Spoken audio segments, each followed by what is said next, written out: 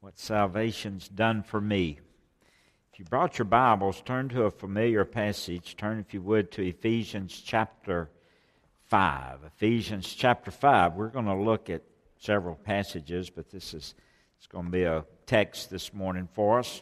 I'm going to share with you about thanking God for my salvation. Thanking God for my salvation. And we'll look at Ephesians chapter 5, and we'll go ahead and look at verse 20. Ephesians chapter 5, verse 20. God's Word says, "Giving thanks always for all things unto God and the Father in the name of our Lord Jesus Christ." Look at that again. "Giving thanks always for all things unto God and the Father in the name of our Lord Jesus Christ." All of us are aware, perhaps by now, that this coming Thursday is our national holiday of Thanksgiving. Some trace the first Thanksgiving to the first English settlement in Jamestown in the year of 1607. Some say it even started back in 1513 by Ponce de Leon in Florida. George Washington became the first president to proclaim a Thanksgiving holiday in 1789. He set November the 26th, which was on a Tuesday, as a day of thanksgiving for the adoption of the Constitution. However, Franklin Roosevelt and Congress agreed to a joint resolution that specified the fourth Thursday in November to be recognized as Thanksgiving Day. The original intent of Thanksgiving Day was not about football. It was not about parades. It was not about preparing for Black Friday. But the original intent, Abraham Lincoln said it best, I guess. He said it was to be a day of thanksgiving and praise to our beneficent Father who dwelleth in the heavens. So it started out all about God to begin with. Now, as Christians, we all agree that our thanksgiving, our gratitude, should not be contained just to one specific day of the year. However, we should be thankful, we should be grateful to the Almighty God every day. Now, today, if we had time for each person to stand and say, God, I'm thankful for what? What would you say? God, I'm thankful for. Let's do just a little of this. If you would, just like popcorn. God, I'm thankful for what? Jesus. God, I'm thankful for my family, my church. God, I'm thankful for my health. What else? I'm thankful for my pastor. God bless you. Sharon, did you say that? It just came out. Sharon texted me last night. And she said, did you think to get the trays for the benevolent meal? This was late. Did you get the tracts?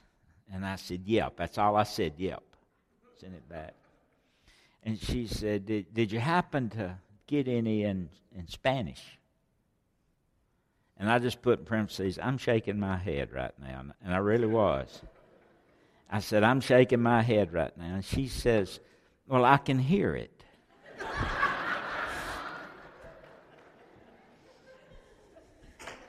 But she's thankful for her pastor. Oh. Now, you notice all those different things we said we were thankful for. And some were very truthful. No.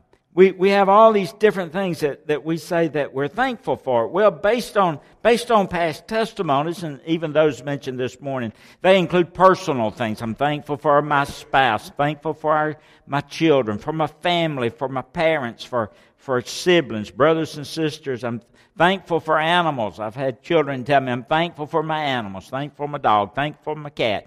I'm thankful for my health, and that was mentioned this morning. So we include those personal things when we say, God, I'm thankful for. And then we include the material things. Lord, I'm thankful for my house. I'm thankful for my job. I'm thankful for my automobile. I'm thankful for my bank account. So we include the personal. We include those material things. And then we include the spiritual. And we say, Lord, someone says, Lord, thank you for Jesus. Someone says, Lord, thank you for saving me. Thank you for saving me. Lord, I thank you for my salvation. I got thinking about that at the beginning of the week. Lord, I'm thankful for my salvation. Do you know what all that entails when you say, Lord, I'm thankful for my salvation? I want us to look at some of those things this morning. That when we say, Lord, I'm thankful for my salvation. John 3:16 says it this way, for God so loved the world. So when I began to think about I'm thankful for my salvation, I first thought, well, I'm thankful for God's love. For God so loved the world. God, I thank you that you love me. And I hear many people say, I don't feel like anyone loves me. I don't feel like my spouse loves me, my children love me, my parents love me. I don't feel like the system loves me. Listen, I'm going to tell you something. Don't ever forget it. The most important one, the most important being in the entire universe loves you with an everlasting, an eternal, a non-ending, sacrificial love. You are loved. You see, today and every day, we need to thank God for His sacrificial, His eternal, His unending love. You say, well, Brother Sammy, if God loved me, my life wouldn't be in the mess it's in. I'm going to tell you something. God didn't put your life in a mess. You put your life in a mess if it's in a mess because of some choices you made. It wasn't God. And friend, God has a purpose for your life. He has blessings for your life. If you just simply trust Him with your life. Thank God for His love. I thank God for His salvation first by thanking God for His love. But notice secondly, I jotted down, I thank God for my salvation, but I thank God for His grace. For His grace. Ephesians 2 verse 8. Look if you would on the screen. For by grace are you saved. For by grace are you saved. Through faith. It's not of yourselves. It's the gift of God. It's not of works, lest any man should boast. I thank God for His grace. I'm thankful that salvation is not of works. And some of you need to be thankful that salvation is not of works. Because if it was, many of us would be in poor shape right now if our salvation depended on our works. It's by grace. I'm thankful that salvation's not of works. You see, God saves you. God saves me by His grace. God doesn't love us because we're valuable. We're valuable because God loves us. It's His grace. So what is grace? Someone says the unmerited favor of God. You don't do anything to merit God's grace. Regardless what you do for Him or for others, God just loves you because of His grace. It's an unmerited favor. To put it simply, Jesus died in agony on the cross. He was tormented. He shed His blood for us, undeserving sinners, God-rejecting sinners. He still loves us. There's an acrostic I really liked. Grace as an acrostic. God's riches at Christ's expense. That's grace. Me receiving the riches of God at the expense of Jesus Christ. That's grace. Amazing grace. How sweet the sound that saved a wretch like me. I thank God for my salvation, which includes God's love, God's grace, God's salvation grace, God's grace to live by, and then one day God's grace to die by. It's His grace. I thank God for my salvation. I thank God for His love. I thank God for His grace. Then I thank God for repentance. My goodness. I thank God for repentance, meaning that to be afforded the opportunity to turn from my sin and not having to live continually forever in my sin. To be able to agree with God about my sin and then have the opportunity to turn to God from my sin. Where I'm not habitually living in sin. That is something to be thankful for. I thank God for the ability to repent of my sin. Thankful for my salvation, God's love, God's grace, God's repentance offered, God's forgiveness.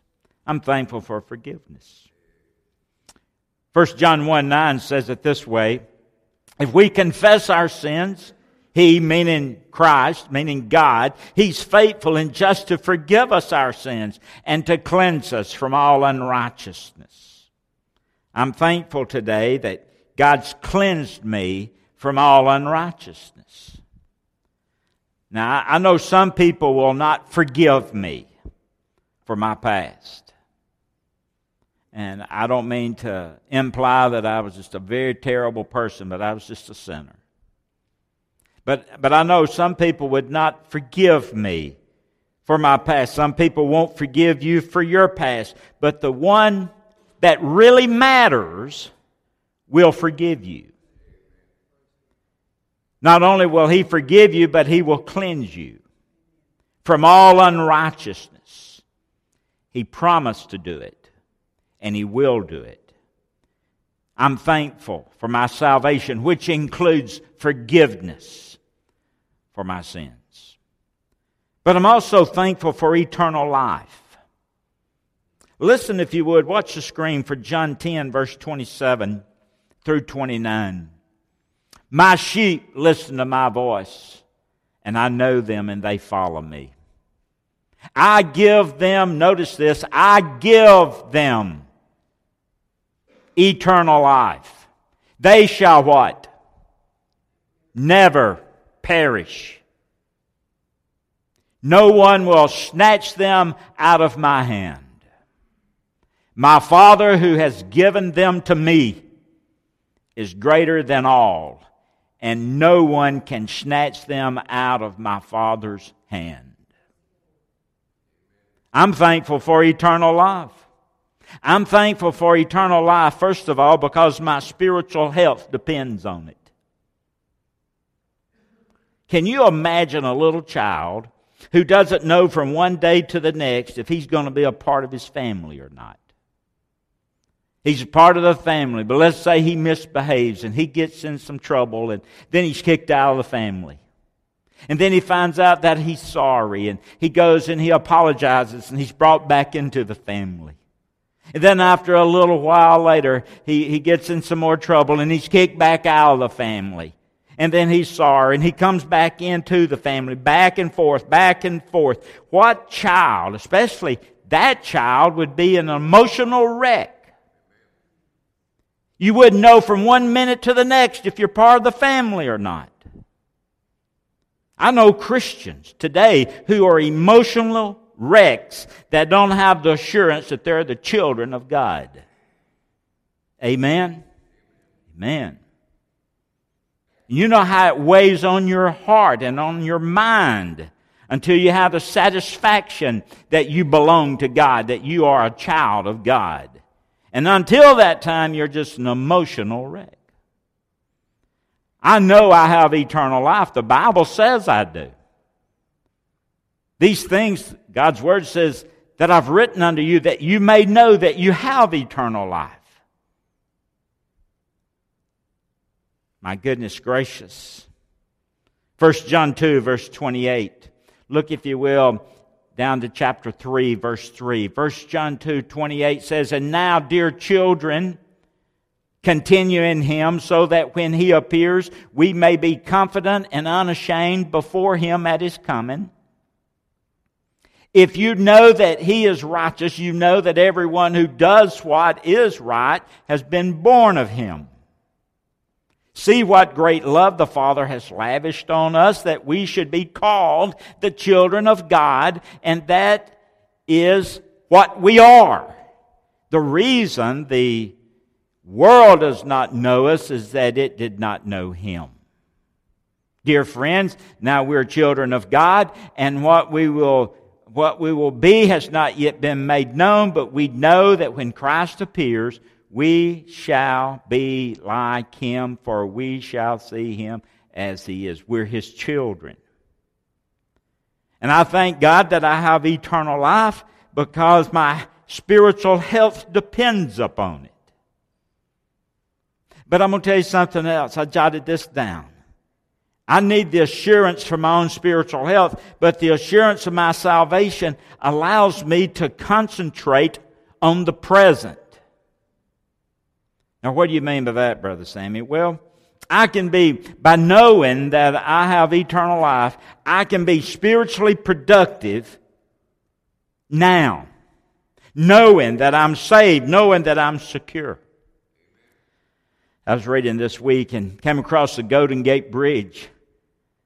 The Golden Gate Bridge was completed in 1939, San Francisco. It was very dangerous to build. The workmen were terrified for their lives. Some fell from the bridge.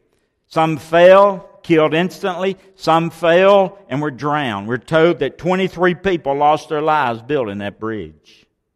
The management got together and they spent $100,000 and built a safety net the width and the length of that bridge. But the net turned out not to be an expense, but it turned out to be a savings. Because after the net was established, was put in, work increased 25%. Fewer lives were lost. Only 10% of the number before fell, and they fell into the net. So the question is, why could they work with more productivity? Why did they do that? Why did work increase? Well, the answer is because of the security. They knew the net was there. Isn't that kind of neat? Here's the point I'm trying to make. I'm not trying to keep myself saved. I know that I'm saved, and when I'm confident of the future, I can concentrate on the present and serve the Lord like I need to serve the Lord instead of worrying about if I'm saved or not. I need to know eternal life is eternal life for my own spiritual help, and then because it will give me the satisfaction and the productivity that I need for the Lord today. I'm thankful for my salvation. God, I thank you for loving me, for your grace, for the repentance, for forgiveness, for eternal life. And I'm thankful that I'm going to heaven when I die. John 14, 1 through 6. Notice what God's Word says. "Let not your heart be troubled. You believe in God, believe also in me. In my Father's house are many mansions. If it were not so, I would have told you. I go to prepare a place for you. And if I go and prepare a place for you, I will come again and receive you unto myself, that where I am, there you may be also. And whither I go, you know, the way you know." And Thomas said unto him, "Lord, we know not whither thou goest. How can we know the way?" And Jesus said unto him, "I am the way, the truth, and the life. No one comes to the Father. No man cometh to the Father but by me." Now I want you to look at Luke 16. Luke 16, verse 19 through 23. And I'm doing this in the NIV. I just like that translation. I want to make sure everyone saw it. "There was a certain rich man, which was clothed in purple and fine linen, fared sumptuously every day. There was a certain beggar named Lazarus, which was laid at his gate, full of sores. And desiring to be fed with the crumbs which fell from the rich man's table, moreover the dogs came and licked his sores. And it came to pass, and I noticed that the beggar died, and notice he was carried by angels into Abraham's bosom. And the rich man also died, and he was buried. And in hell he lifted up his eyes, been in torment, and seeth Abraham afar off, and Lazarus in his bosom. Now let me tell you something. I've been blessed to have been able to travel in several states across the United States. I've been blessed to have traveled in a lot of countries, several, not a lot, but several countries outside the United States. But when it comes to the end of life, when it all comes to an end, there are only two places that really matters. And that's heaven and hell. I don't care where you've been, where you're planning to go. When it all comes down to the end, only two places matter, friend, and that's heaven or hell. They're two destinations. And you can only go to one. And both of them are long-term. They're eternal. And it's your choice. You know, I've shared an illustration years ago. And I remembered it this week about, my friend and I, we used to play Monopoly. Some of you played that board game. And man, it's fun because you acquire all this property and you acquire all these finances and you've got all the houses and you got the rent and you got the hotels and you're charging people and they're paying you, making all kinds of money. And then my mother would always say, she said, son, it's time to go to bed. It's time to put everything in the box. And the game was over. And all that we had, it was time, all that I'd collected, it was time to just put it all in the box. You see, when it all comes down to the end, it don't matter how many houses you got, how much property you have, how much land you own, how much businesses that you have, your bank account, it all goes into the box. And you're on your journey either to heaven or to hell. That's a sobering thought. I'm thankful for personal blessings. I'm thankful for material blessings. But I'm thankful for my salvation. The love of God, the grace of God, repentance, forgiveness, eternal life, and heaven. I guess songwriter Clifford Lewis, or the poet, said this. I'm thankful for Christ who came from heaven above, for the cross and His redeeming love, for His mighty power to seek and save, for His glorious triumph over the grave, for the lovely mansions in the sky, for His blessed coming by and by. I give humble thanks. Can you say this morning, God, I'm thankful for my salvation?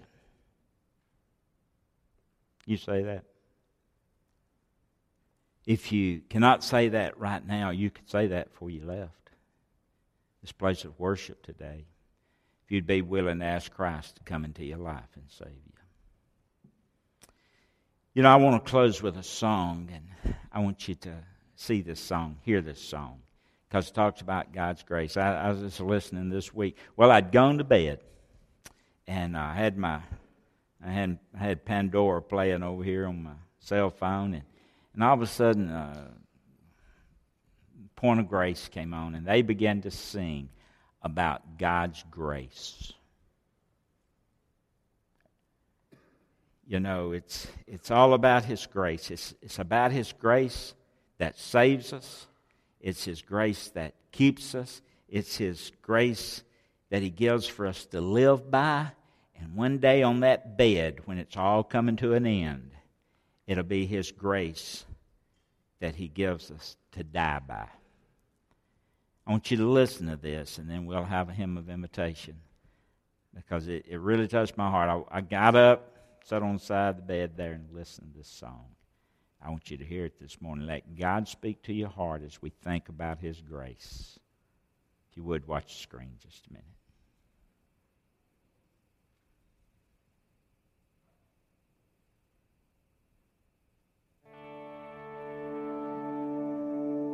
What do you say to someone who feels feels like they've lost it all, over the edge with no one there to break their fall.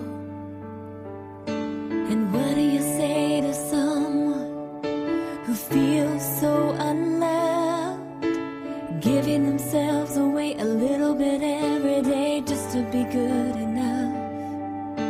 And what do you say to a hopeless soul who can't remember their way home, and everything is out of their control? There is no valley, there is no darkness, there is no sorrow greater than the grace of Jesus. There is no moment, there is no distance, there is no heartbreak He can't take you through. So before you think that you're too lost to save, remember there is nothing greater than grace.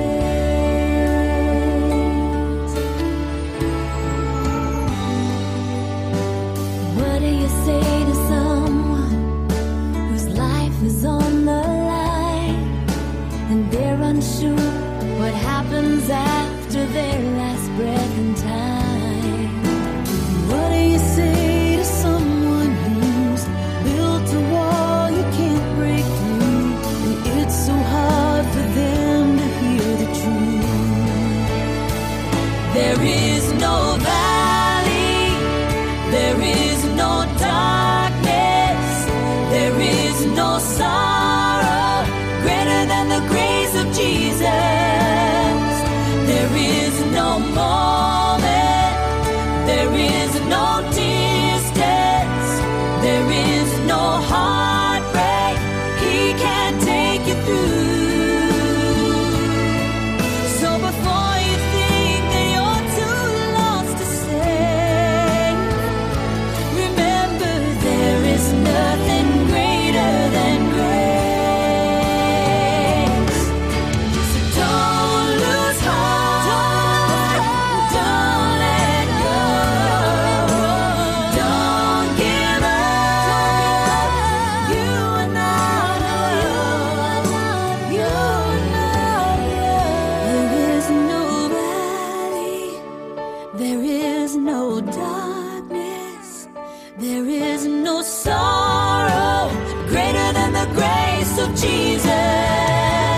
There is no moment, there is no distance, there is no heartbreak He can't take you through.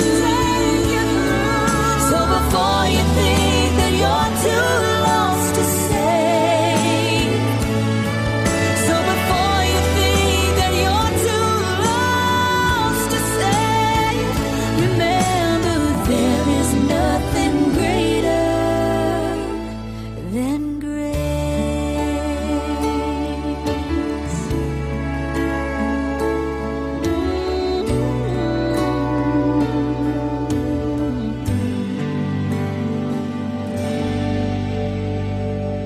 Heavenly Father, we come to you and thank you for reminding us, Lord, about how great grace is. And Father, I pray for each person here this morning. I don't know where they are right now in their walk with you, but help them to realize, regardless what valley they're going through, regardless how low they may feel like they are, regardless how terrible they may feel they are in regards to being saved, Lord, your grace is able to reach down and meet them where they are and give to them eternal life. And I pray during this invitation as the Holy Spirit moves on the lives of people, those who have never trusted you would trust you today to be their Lord and Savior, that they'd be willing to turn from their sin and turn to a person by the name of Jesus and give their heart, give their life to Him. I pray they'll come today to do that. For other decisions that need to be made, I pray you'll speak to hearts. May you receive honor and glory and praise as your Holy Spirit works in the hearts of people. Thank you for salvation and for all it consists of. In Jesus' name we pray. Amen.